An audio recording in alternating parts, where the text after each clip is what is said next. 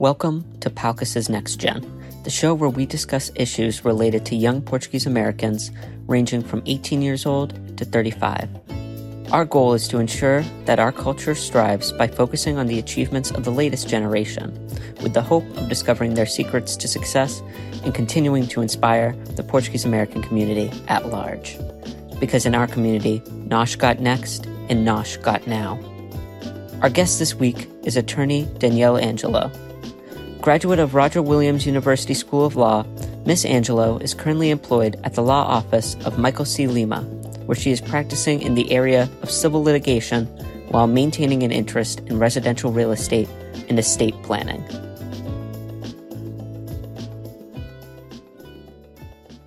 All right, Danielle. No, you're great. I'm excited. I'm very excited. All right, tell us a little bit about, first of all, I guess what it was like growing up. You're obviously from New Bedford. What it was like growing up there, any memories you might have that, sort of specifically Portuguese, I suppose. Absolutely. So grew up in the Dartmouth, New Bedford area, which is funny because when I was little, I thought that was a representation of the entire country. Oh, wow. I thought this is awesome. My little community is Portuguese. This is probably how the world is. And then as I get older, I realize, that's not such the case. But just being surrounded by so many Portuguese people, I wouldn't trade it for anything. Both my parents are from the Azores. And we grew up with a lot of, traditional values, a lot of the traditions that we have, going to all of the festas, and, taking part in religious traditions, things like that, cooking traditional food every Sunday with, my grandparents. That was the norm for me. And then, explaining that to people, explaining to people that I have, more cousins than I can count. And they're like, well, I have 3, things like this is just, it's the kind of stuff that other Portuguese people understand. But not everyone. And, as I grew up, I realized how special it was to have that. I think the family values is just far beyond everything else. On Sundays, it was always, you visit with the family. We play cards. We make traditional Portuguese dishes. We enjoy, we share. We tell stories. We laugh. We drink wine. And that, for me, was the best way to spend time. I'm 28 years old now. That's still my favorite way to spend time. So not much has changed there. And I really appreciate having that instilled from a young age, and just having that sense of community, having that sense of family. I think that above all else makes Portuguese culture just so incredibly special. And, you mentioned both your parents from the Azores. Can you tell us a little bit about sort of them, and I mean just a little bit more too about like sort of your extended family? I know you have a tight knit crew over there, so we do. So my mom is from São Miguel.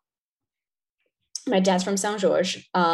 Most of my mom's family is here, so they're all pretty local. And my dad's family, honestly, I don't know, because they're spread out between this area. There's some in Florida, there's some in Canada, and there's still a whole lot still back in Portugal.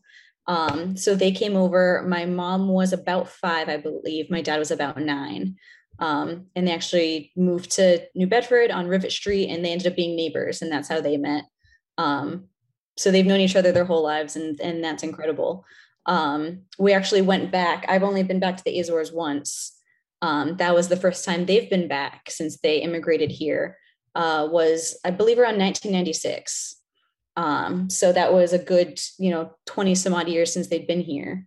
And since then they've been back a whole bunch of times. I think they're actually getting the itch to go back soon. And my dad talks about it, how he grew up, with some of the most humble upbringings you can think of. He talks about how, he didn't have a bed, didn't have running water, didn't have any of that.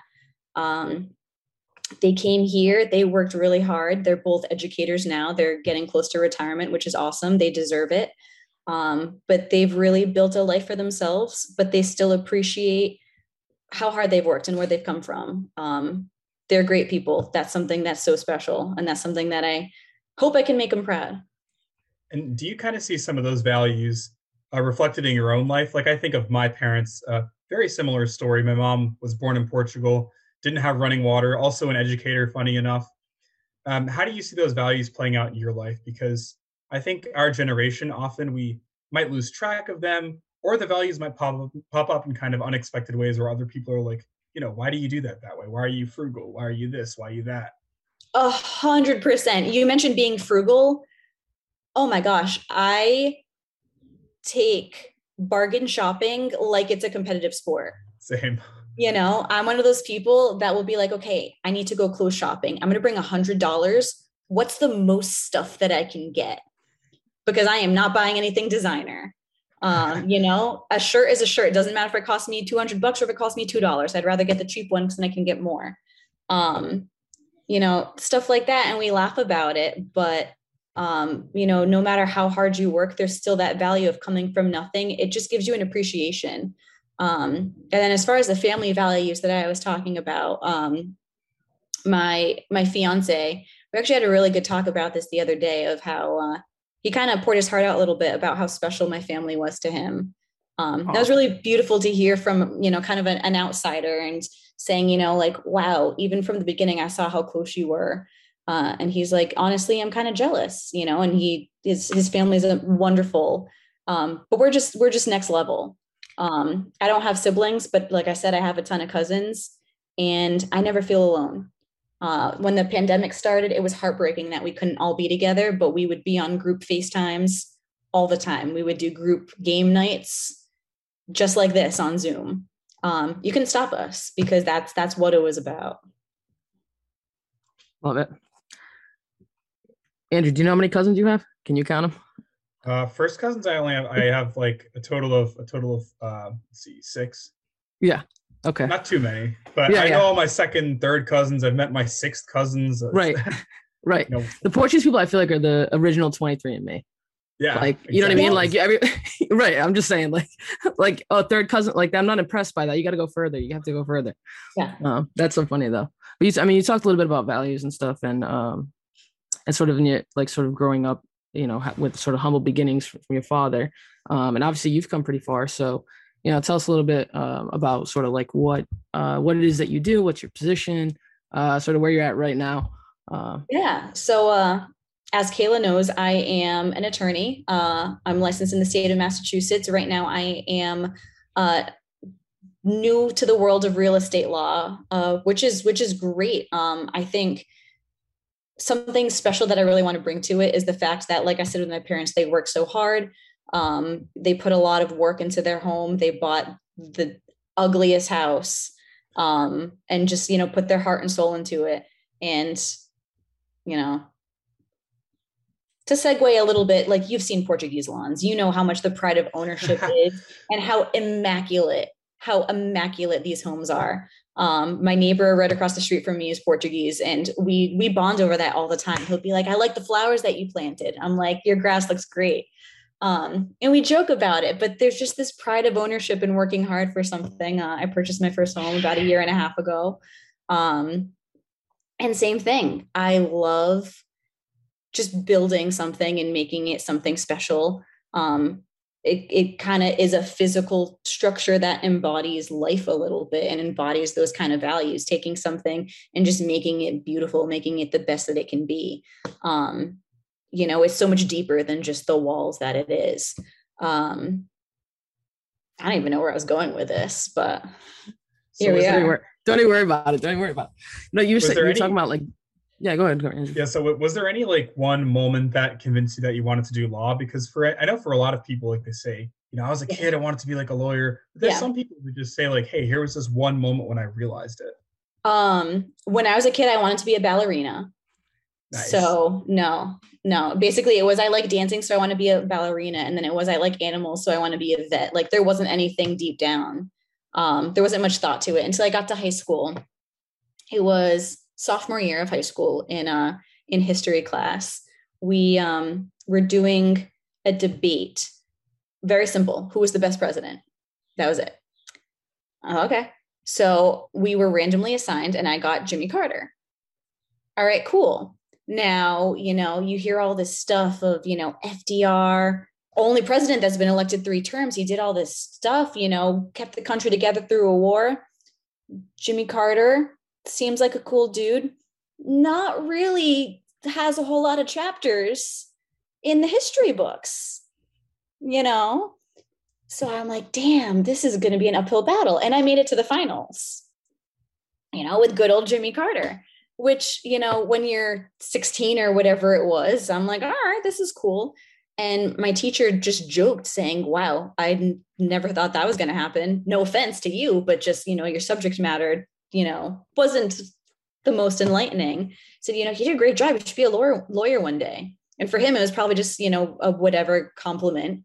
But I went home from school that day and my dad did the usual, hey, how was your day? Tell me about it. My dad used to teach US history and geography at the time. So I'm like, oh, hey, in my history class, this is what we did. And I did well. And he's like, you know what? I could really see that for you. And that's kind of what started it for me, was just kind of an offhand comment that probably didn't have much thought behind it from my teacher. Brought it home, said it to my dad. And then I'm like, you know what? I wonder. And here we are. I kind of took it, ran with it, started, positions along the way to learn a little bit, found out that it's something that I could be passionate about. And fast forward, you can probably see my degree behind me and here we are. So it worked out. So you were talking about like purchasing your own home and like just knowing you a little bit, like I know, the decision that, you got, like that was a very difficult decision. And obviously like you put a lot of thought into it and we're very intentional with sort of like even down to like who you were choosing. Cause at that time you weren't in real estate, Mm-hmm. who you were choosing to represent you. Mm-hmm. And I'm curious. I mean, I'm not even sure if we really talked about this all that much. But I'm curious, like what made you seek out a Portuguese lawyer? Like you're, at this point, you're an attorney, Mm-hmm. you know a lot of people in the field, you have contacts. Mm-hmm. Like what made you seek out a Portuguese It's attorney? funny because my real estate agent was as well. Not planned at all. Yeah. But it's one of those things that from the first conversation, it's like, I feel like I'm friends with this person. That's pretty much it. And it's one of those things that it either happens or it doesn't. I met a whole lot of people because I wanted to make the decision methodically. I wanted to do it, based on, a good financial thought process, not just based on emotion, but connecting with the professionals that I did along the way. That was pure gut feeling. If it was, I see myself, I see the values that I represent in the way that these people are, conveying their profession to me. They're the kind of people that I want to be like. They're the kind of people that I want to work with. So there was no intention. There was no checklist behind it. It was just a matter of from the moment we had our first conversation out of curiosity, mm-hmm. It was, all right, I can really get behind the work that you're doing. I want to work with you, and those were people that I was happy to give my business to. Because they're the kind of people that I also wanted to be. No doubt. So like obviously right now, and you said you were recently in real estate. Mm-hmm. Do you want to give us a little bit of like the trajectory? Maybe, if you want to go back further, that's okay. But if you want to just go back from law school and just sort of like walk us through sort of your pathway, because obviously this, this podcast is in part to sort of inspire people to see like there are different pathways to get to where you want to go. So we want to be able to highlight that. Oh yeah. So in law school, I was all about, I'm going to call it the sexy stuff. I was all into the sexy stuff. And you probably know what I mean. If you turn on TV, Law and Order, oh yeah, that's sexy. People doing stuff in the courtroom, that's sexy. So in school, I did a bit of prosecution. I did a bit of criminal defense. I was in the courtroom all the time because that's exhilarating. That's the stuff that makes people excited, but then I realized it's, such work, such dedication goes into that, and while that's amazing, I didn't know if that was sustainable for me for a career. So it kind of just happened that after school, my, first major job was doing civil litigation. So I did that for a couple of years and enjoyed it. But again, after a couple of years, thought long and hard and said, you know what, this isn't necessarily something that I can do for a full career. So let me take a step back. And that's okay. That's okay. I'm young. I'd rather try something and figure out that it's not for me, because then I'm still moving in the right direction. Still moving in the right direction. I've just crossed something else off the list. I don't have to, circle one right now. I just crossed something off the list and it narrows it down more. And then ever since, purchasing this property, I want to bring the happiness that home brought me to other people. Is kind of the thought that went into it. And then that's when it kind of clicked, you know what, I can still bring my love for the law, my love for this profession into something more transactional, but still make it special without all the drama behind it. And that's kind of where I ended up where I am. And so far, so good. So far, so good. That's awesome. And so kind of along those lines, what were some of the biggest challenges that you face either in law school or in undergrad or even as an attorney right now? And how has the kind of tool set that your parents and your family and your community have given you, how has that helped you overcome that? So before you start, Danielle, I'm just going to say the popular stereotype of Portuguese people is that, we're hardworking. Having worked with you, I know you're hardworking. Andrew, I've spent some good times with Andrew. I know he's a hardworking dude. So, maybe outside of sort of a work ethic standpoint, I'd love to get your thoughts on that. Just because, part of this podcast, I think what we're trying to do too is also dispel certain stereotypes or maybe maybe move beyond them. I shouldn't even say dispel because we are hardworking. Move beyond them. So, if you can, I would love to get your thoughts on that. Yeah, absolutely. So I know you asked about challenges and then kind of what helped me overcome it. I'm kind of going to answer that backwards. So I think the one thing that kept me going so much was just the support. Simple as that. When I first started out law school, I actually went to University of Missouri, Kansas City, because my thought was close to where I'm from. Really? Yeah. So, I'm born and raised, like I said, in Massachusetts. So I'm a total New Englander. Had never been to the Midwest. And I thought, you know what, law school's an adventure. Let's go. And financially things are cheaper in the Midwest. So I thought, okay, let's try this out. And then after a year, I wasn't doing so hot, mentally, aside from law school being very difficult. Not even going to expand on that. Law school's hard, simple as that. Being away from my family, man, like that. At first, yes, I'm pretty independent. I like my space. I like doing my thing. I love my family, but I'm an independent thinker. But being physically separated from them for that long, that just beat me down.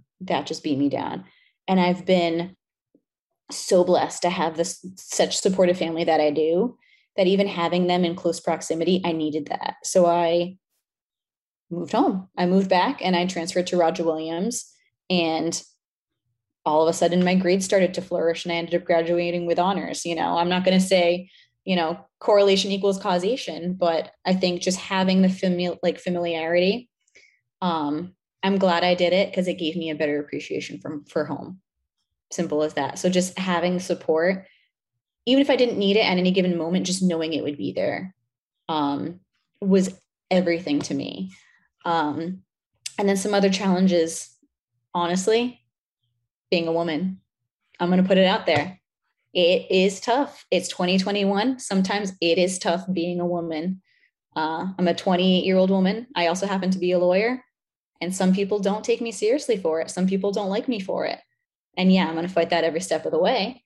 But I'm not going to lie and say that that hasn't been an apparent reason for disrespect along the way. So it's been a challenge, and I'm going to keep fighting it to keep paving the way for other lady lawyers and professionals along the way.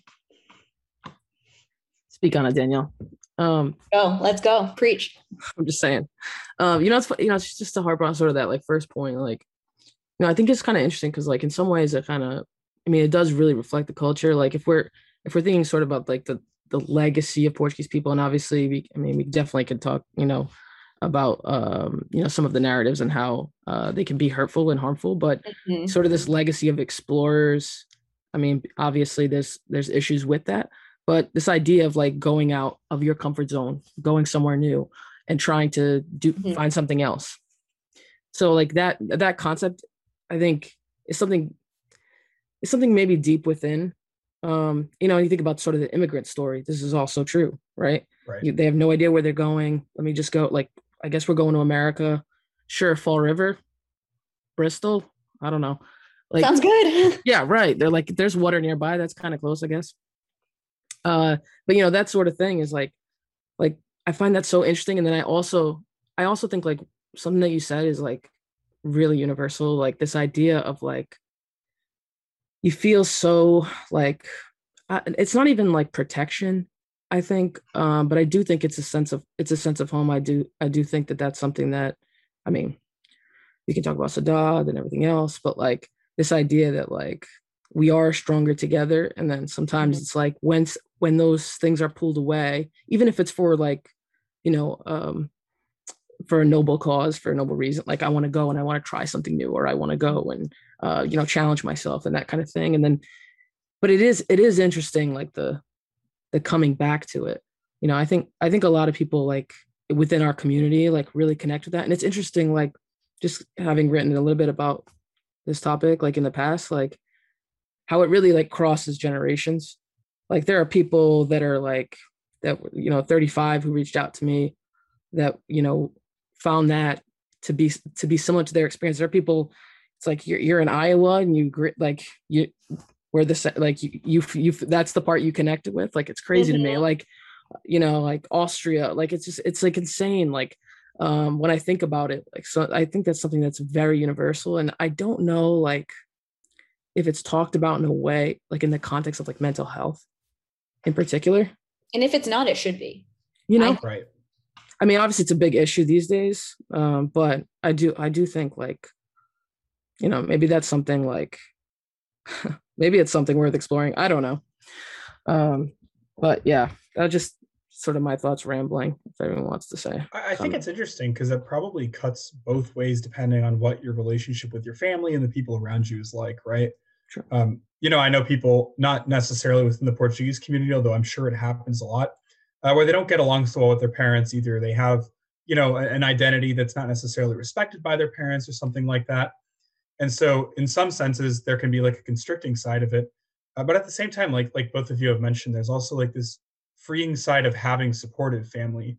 And I think even outside of just one's like family by birth, I think that a broader community can like speak to those identities even outside of the family. Like if your family is not necessarily the most accepting or the most open, I Mhm. think that the Portuguese community often provides like outlets for that and places to be and friends to have. So I think it's just so important to us. And having grown up in like the middle of the country, we were the only Portuguese family around. Um, so it was challenging. And my parents did that same thing. They moved back to Canada where everyone had come to in the first place from Portugal after like 23 years in the heartland. It's kind of a calling of like, you got to go back at some point. Mhm. So I think that's just so essential to drive home about our narrative in America and Canada, wherever we settled, is that we're always looking for home. So true. So well said. Yeah, Danielle? I love that. I think that's great. And it's funny because when I went to school in Boston for undergrad, if I was wearing a Bruin shirt, anyone on the train, on the street, would just high five me and be like, "You're awesome," because we had that thing in common. Right. Now I moved to East Providence. There is a prevalent Portuguese community here. If I display in any way, shape, or form my Portuguese background, it's the same reaction where those like-minded people will come up and high five me and say, "Hey, you're awesome," or "Hey, where are you from?" or whatever it is, and you immediately just start talking. Kind of like what I said before about I found professionals that I really resonated with. Same thing in the community. You can just stumble upon someone off the street, but you have that in common, and I dare you to not become instant friends. There's just this unspoken rule of connection. And I don't know how else to describe it, but it's palpable. And I'm sure you guys know what I'm talking about, but there's just this team bonding type of thing. That's just this unspoken rule that you get each other. Doesn't matter how different you are, and doesn't matter if you're entirely different ages, you just get each other. So yeah, kind of like what Andrew was saying, even aside from the close-knit family, just having a community that you identify with is so empowering, and I think I took that for granted for a while until I left it. And then I was in this other community and I felt like a foreigner. I was still in the US, I really wasn't that far away. But I was so out of my comfort zone. And that was wild for me, and I'm glad I did, because like I said, I got a better appreciation for home. But I think that just really demonstrates the power of community and, what that can really do for a person. It helped me on my journey, that's for sure. Yeah. I don't know if you want to talk a little bit about, your firm, because I know there's a lot more, Portuguese speaking attorneys, for example, or Portuguese speakers, I should say, within your firm. So, and I don't know that that's necessarily even in a place like East Providence or even in New Bedford, that's necessarily something like I personally experienced. And I don't know if Andrew has seen a lot of that. So I think it's sort of a unique experience. I mean, right now I'm with a nonprofit that was started by a Portuguese speaker Portuguese descendant, from New Bedford. And so, it's me and another Portuguese attorney and someone else as well. But I do think that that's sort of uncommon.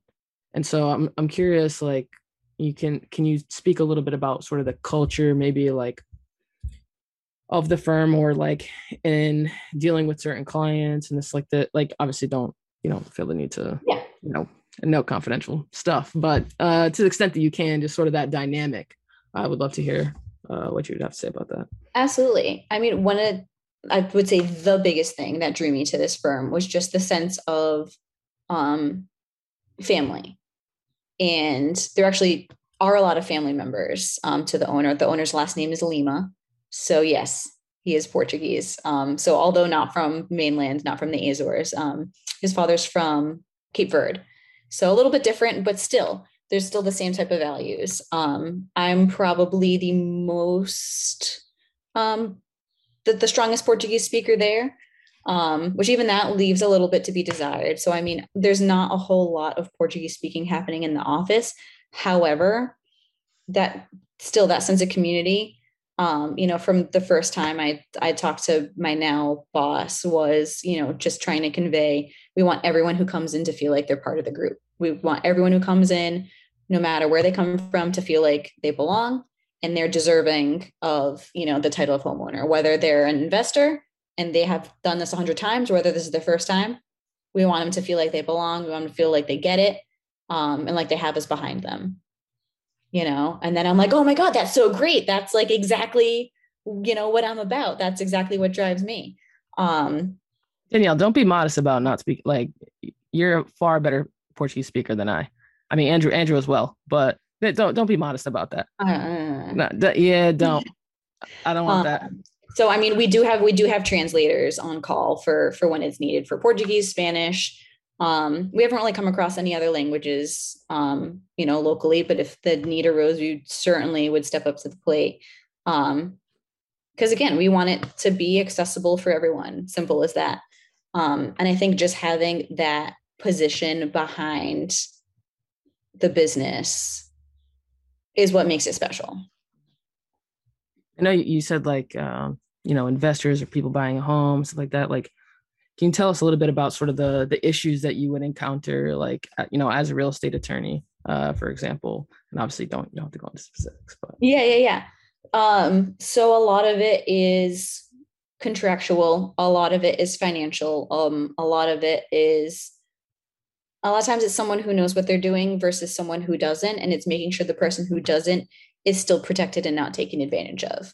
Because there's a lot of people that do this for a living and are very, very successful and are very, very good at what they do. So a big part of our jobs is making sure that the people who are hesitant and feel overwhelmed because they are a novice in this world are still going to be okay, to make sure that their financial interests are going to be protected, to make sure that their values in protecting their family and building home or whatever their goal is for this property, whether it's to use it, financially to flip or to use it as a way to build their family, that they are comfortable, that they're protected. Especially the more, I'm going to say financially vulnerable community. There aren't people that can just go and purchase a house cash. They don't get a lot of redos if, something goes wrong with the first one. So making sure that, okay, they're set up sustainably to make sure that they're well educated, that they're well informed every step of the way, and that contractually they're protected in case, something unexpected happens. We just went through a year and a half of a pandemic. Unexpected things happen all the time. So, we just want to be ready for everything.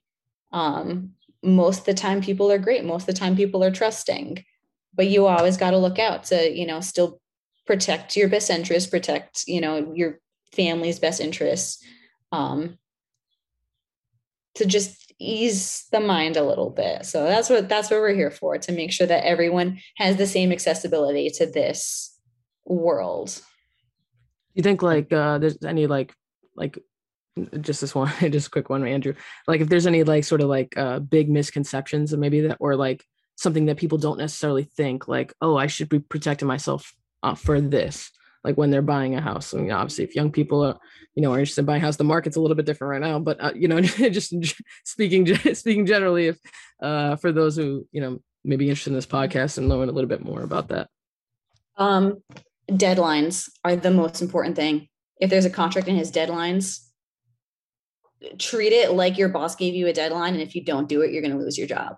That sounds severe, but if you're putting all this money down, don't go past the deadline. Don't do it.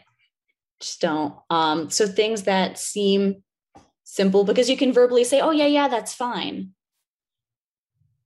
But then if it becomes an issue, no one knows that you had that conversation saying it's fine. And then, you end up in court and it doesn't look fine. So trust us to read, trust us to take care of you, and make sure you abide by your deadlines.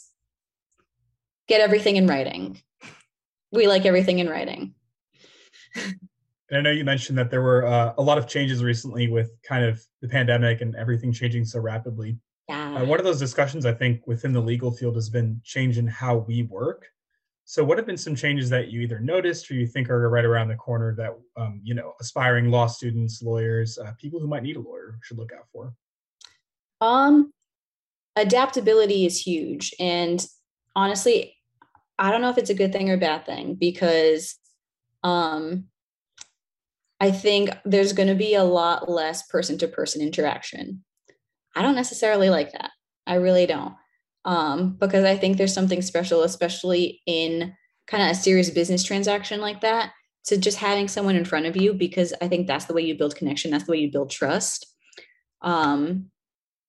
So especially for younger attorneys, professionals alike, working on how to build that sort of connection virtually, because whether that's fortunate or unfortunate, that's going to just become increasingly prevalent. Make connections with as many people as you can. Don't be afraid. Put yourself out there. And just because you're a professional doesn't mean that, you can't be friendly. Just because I'm an attorney, I talk to any person like I would my friends. I'm pretty casual. Please don't call me Attorney Angelo. I'm Danielle. It's not that serious. Talk to me like a person. I'm going to talk to you like a person. That's it. Because at the end of the day, it doesn't need to be that complicated. I'm here to help you out. Let's get it done.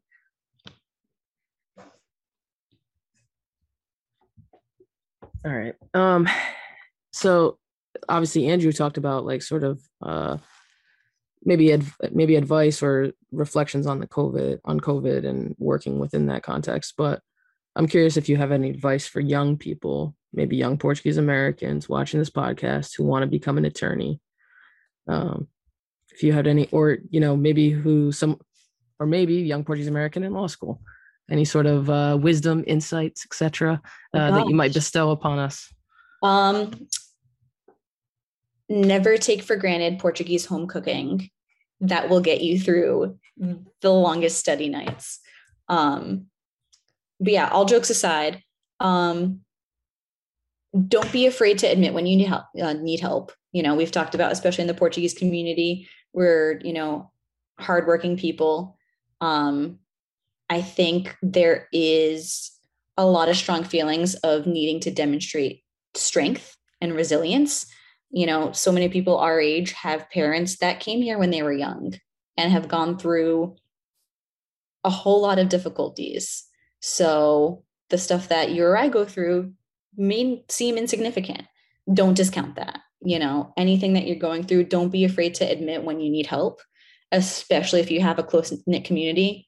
Tell them, rely on them. That is huge. And don't doubt yourself either. I know for my parents, my mom especially, it was very much the traditional, when you're 16, you leave school and you get a job because you can contribute to the family. That wasn't my mom. She wanted to stay in school, and she ended up running away from home because otherwise she would have been beaten pretty badly if she didn't go to work. And that's a lot to go behind. That's a lot to be like, okay, I need to work this hard. I need to do that much. Don't cause yourself to suffer physically or mentally for that. Work hard, but within reason. Listen to yourself, trust yourself, but listen to your own needs. That's important. So my cats are trying to break in.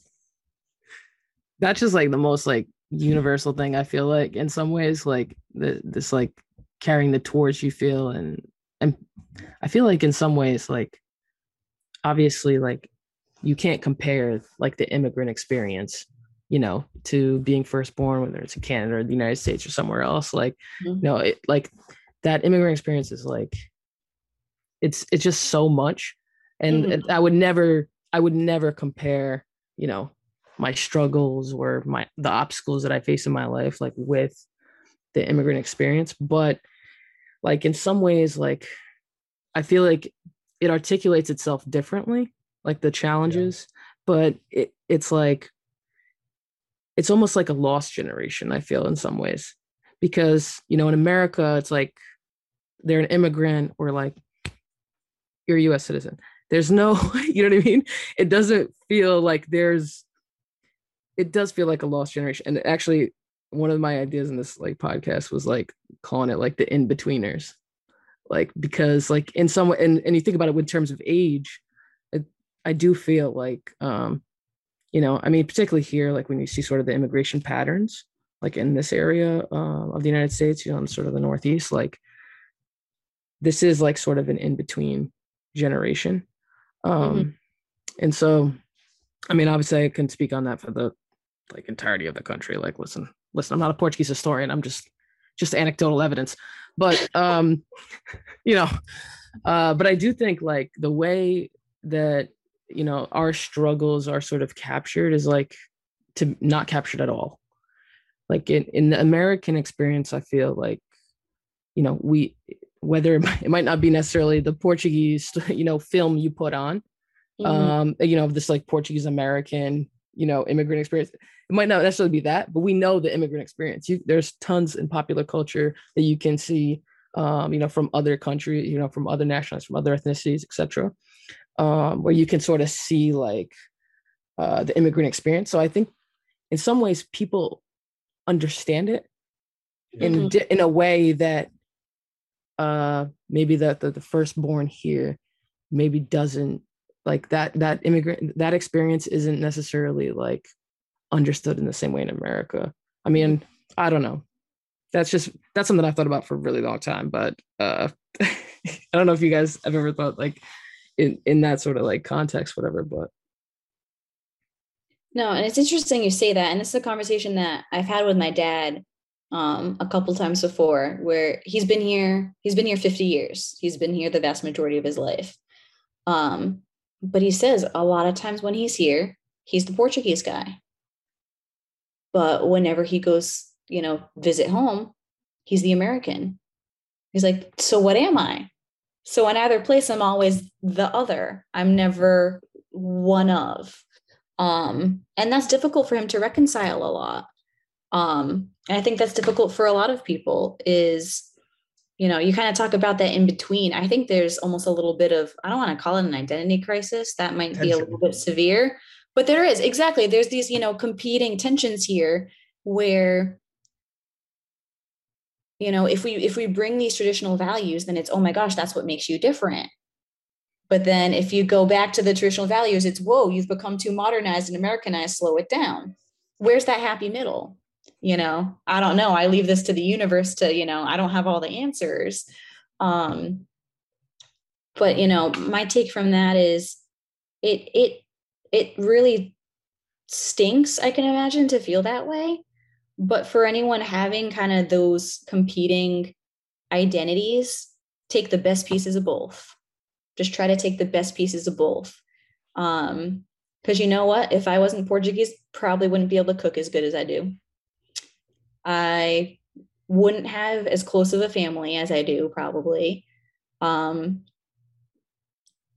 wouldn't have funny stories to tell about, you know, walking in religious processionals and bowing and kissing the crown. And it sounds crazy, but it's funny to think about. You know, it's funny to think about going to weddings with all these cousins that I've never met before, but we get together and it's like, okay, here's a party, let's go.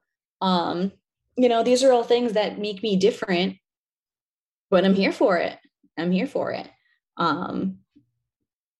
You know, and if I were to go back to Portugal, and if I were to go back to, you know, like I said, when my mom was a kid, I would, you know, I would tell my grandparents, hey, it's okay to stay in school. Trust me, one day it'll work out. It'll actually be a good thing. You know, sometimes it's okay to bend your ideals a little bit. That's what makes us, you know, bigger, stronger people, is getting out of the comfort zone a little bit. So embrace it. I wish it wasn't, you know, a polarizing thing. So I hope that's what people can take from those competing identities. This is why we're friends. She's such the optimist. You know what I mean? So I try. It's got to balance it out. I try. I don't know. Maybe one day I'll become jaded, but not today. I don't know, Andrew. Do you feel like that though? Like, you know, I'm like silent because I'm thinking about it. Because like for me, it was different because I didn't have those surroundings with like a lot of other Portuguese Americans. Yeah, let people know like exactly where. So yeah, some context. I grew up in Wichita, Kansas. You know, we were like I said, the only ones in the state probably. Danielle, you were on the Missouri side, so you don't quite count, I guess. Yeah, it wasn't too far away, but it was, you know, I talk like, you know, I don't have an accent, but my dad does, right? So people from the outside, like they see my last name, they're like, oh, are you Italian? Like people had no idea. A lot of people even thought Portugal was part of Spain. Like that's, you know, if there's something that makes us upset, that's it. So it was a lot of explaining to people like, yeah, Portugal is a country. Like it's like very base level. And then I think for the most part, it wasn't seen as like too different. Of course, whenever it was like came down to it, I was always rooting for Portuguese soccer teams, as people found out a little weird. But I think, you know, even without that community, I did get along with other immigrant groups. Like I think about my friends. I think about the guys I played soccer with. Like almost all these people were immigrants. Their parents either from like Iran, from the UK, from Mexico, Guatemala. Like I just had this innate connection with them, because I think we understood this tension, even if we didn't speak about it on a daily basis. You know, we could be practicing together on the soccer team, and that was there. That was a bond that we shared. So I think I've worked on taking the best from both, but sometimes, of course, it's a challenge. I mean, you know, what do you let go of? What do you keep? You know, when I have kids someday, like, what do I want them to have? You know, that's going to be a challenge. It's not going to be easy. Absolutely. It's like spot on. And just because you mentioned the name thing, I don't think I've ever told you this thing though, but like when like you first started, you know, we worked together, and I was at the firm, and obviously we were at a firm that had quite a bit of turnover. So when someone new came around, I was a little bit kind of this like sussing out period of like trying to, how do they work? Mm-hmm. How do they talk? How do you interact with these people, etc. So there's always sort of this like sussing out period. And I just remember like you coming on, and and this, like this was like a moment for me. I don't think I've ever told you this. Don't go making me all emotional, Kayla. Come on. No. Trust me. Listen. We're not trying to cry on the first podcast. Wait till like episode 3 at least. No, but like when I saw like your obviously your last name, looking at documents, etc., and like saw your last name, like I immediately thought that you were Italian. Everyone does. Yeah. And I was like, once I felt like, once you obviously spoke to me and told me a little bit about your parents, I was like, what does it mean that, like, I'm someone who talks about representation a lot. What does it mean that like there's a Portuguese American, colleague that I have, that I automatically think that she's Italian? And because especially in particular at the attorney level, right? Like we see people at, legal assistants, we see, we go to the hospital, we see nurses that are Portuguese. We don't often see Portuguese doctors, right? So I was like, and I just remember like having like a real reckoning with it. I don't think I ever told you this because this would be like a little bit much, but over Babidish, certainly, definitely too much. But yeah, just like that sort of reckoning of like, wow, I don't even expect people to be in this space that are like me. You know what I mean? And obviously, like, I'm happy to connect with people on all kinds of levels, whether it's, sometimes it's not cultural, sometimes it's, in other ways, and articulates itself different ways. But I do think like that for me, that was something that was like, wow, like like eye-opening. And I think part of like, so in some ways, like if you're, and to me, it struck me in particular because obviously like, I went to school in Maryland, came back up here. And to be here, like what part of my brain, I'm working in East Providence, Rhode Island. We're talking about the densest Portuguese city in probably, I think Rhode Island's third now for like the percentage of, it was like somewhere between like 1 and 3 of like the percentage of Portuguese people is the highest, in Rhode Island, like relative to population, obviously. And I'm in like the densest, like little Portugal of Rhode Island. And I'm not expecting to work with a Portuguese American lawyer. That person's Italian or something. And obviously like, Danielle Angelo, it could very well be an Italian name. My first name's French. My last name's Italian, and here I am, I'm just a European cocktail, I guess, I don't know how else to put it. But no, it's true. And I think that really resonates where I think we see how much has gone into it, how much work has gone into it, that unfortunately we see the struggle that it's been, and that, we kind of discount ourselves a little bit as a people. I'm not going to say that that's right or wrong, but I get it, because you don't see many people like us. And I think there should be more representation, because that's the whole point. That's the whole point of why our families came here, was to, build something and get off of these little islands that didn't really have a whole lot of other options. Here are those options right now. And it doesn't mean you got to go and be a lawyer. Go do whatever you want to do. But the fact that there are those options to go do whatever you want to do, that was kind of the whole point. And I hope people can really embrace that and be proud of that too. You can still have that traditional Portuguese value and culture while going to do whatever profession you want to do. If you want to be a business professional and go to school for all these years, go for it. If you want to go into the arts, go for it. But the fact that there are all these options, I hope that the community kind of gets more representation across the board. That'd be sweet.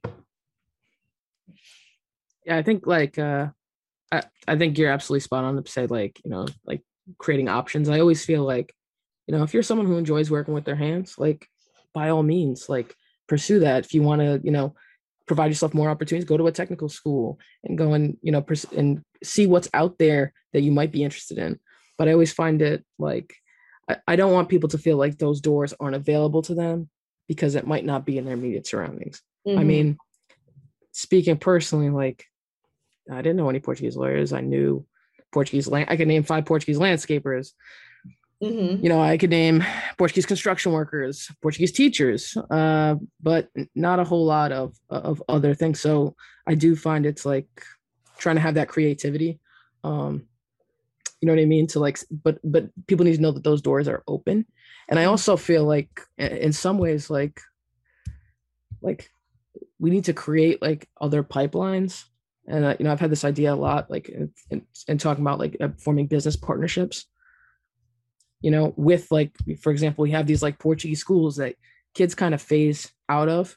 And don't get me wrong, I was like student number 1 that phased out. I learned more from like playing Uno with my grandmother than I did at the Portuguese school in Florida. But, like having those sort of like pipelines might keep people like that are, getting a little bit older, interested in staying with the Portuguese school because they're actually like forming a relationship with a business or something. So a high school kid might actually be like, oh no, this is worth it.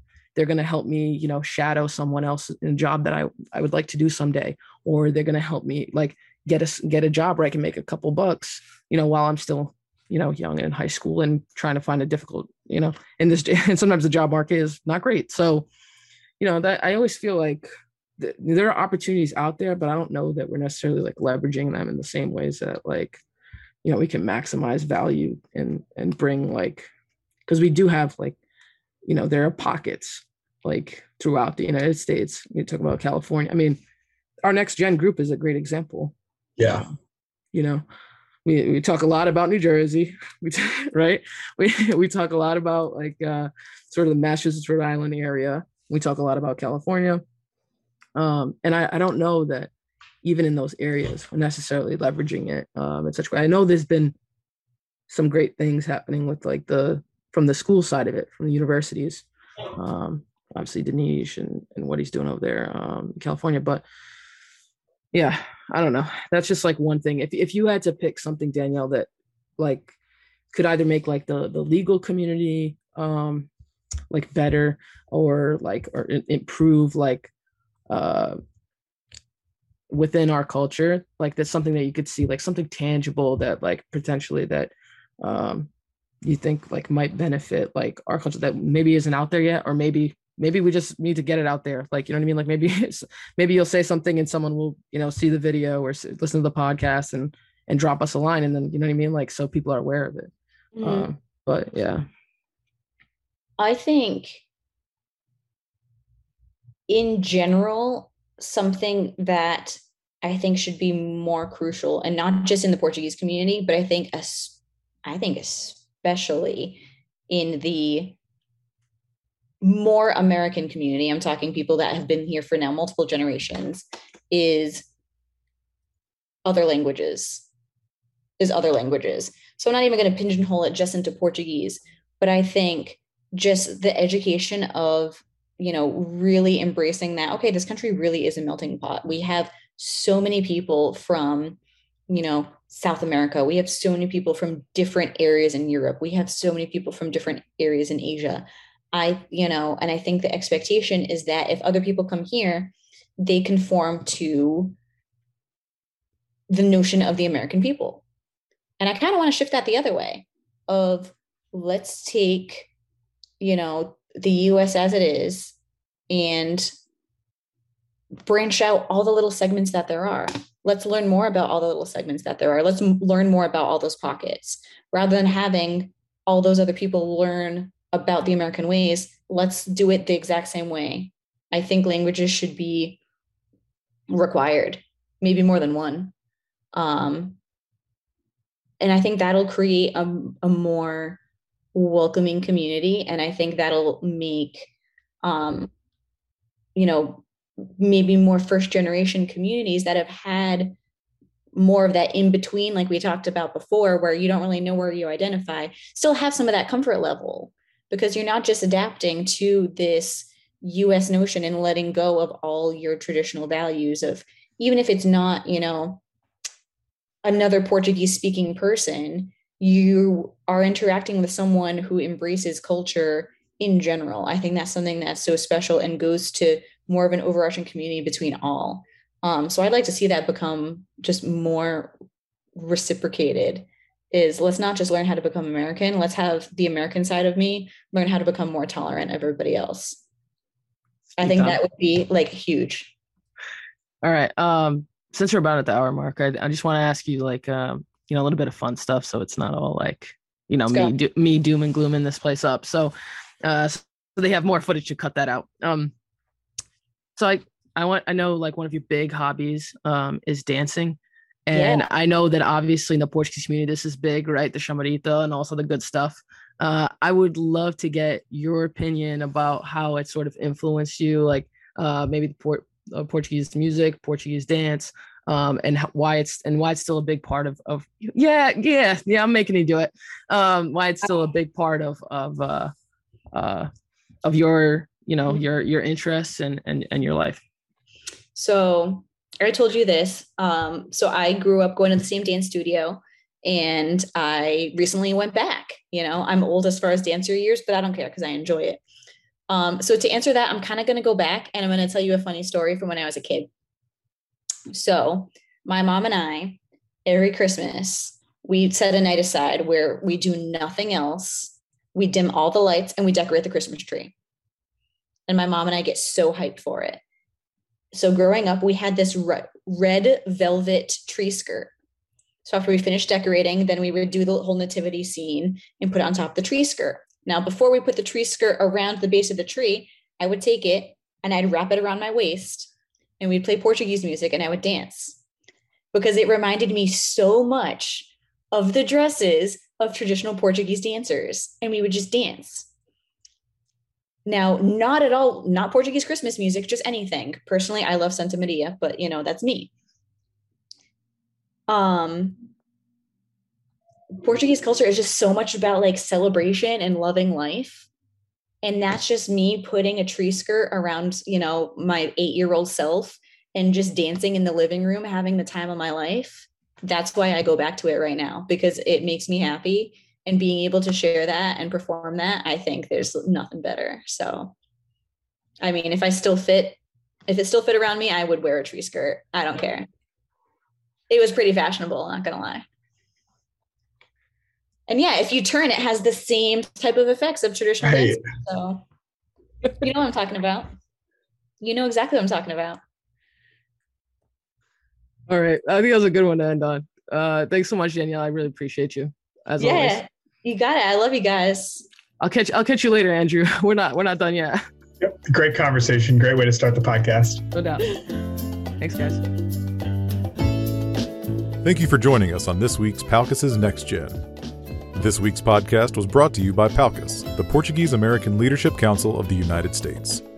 You can find this episode on iTunes, palcus.org, Amazon Music, and any place where podcasts can be found. The NextGen logo is designed by Silveira Designs. This podcast is produced by Aaron Homem, with post-production by Scott Donnell of Run and Drum Media and original theme music by Pedro H. Da Silva.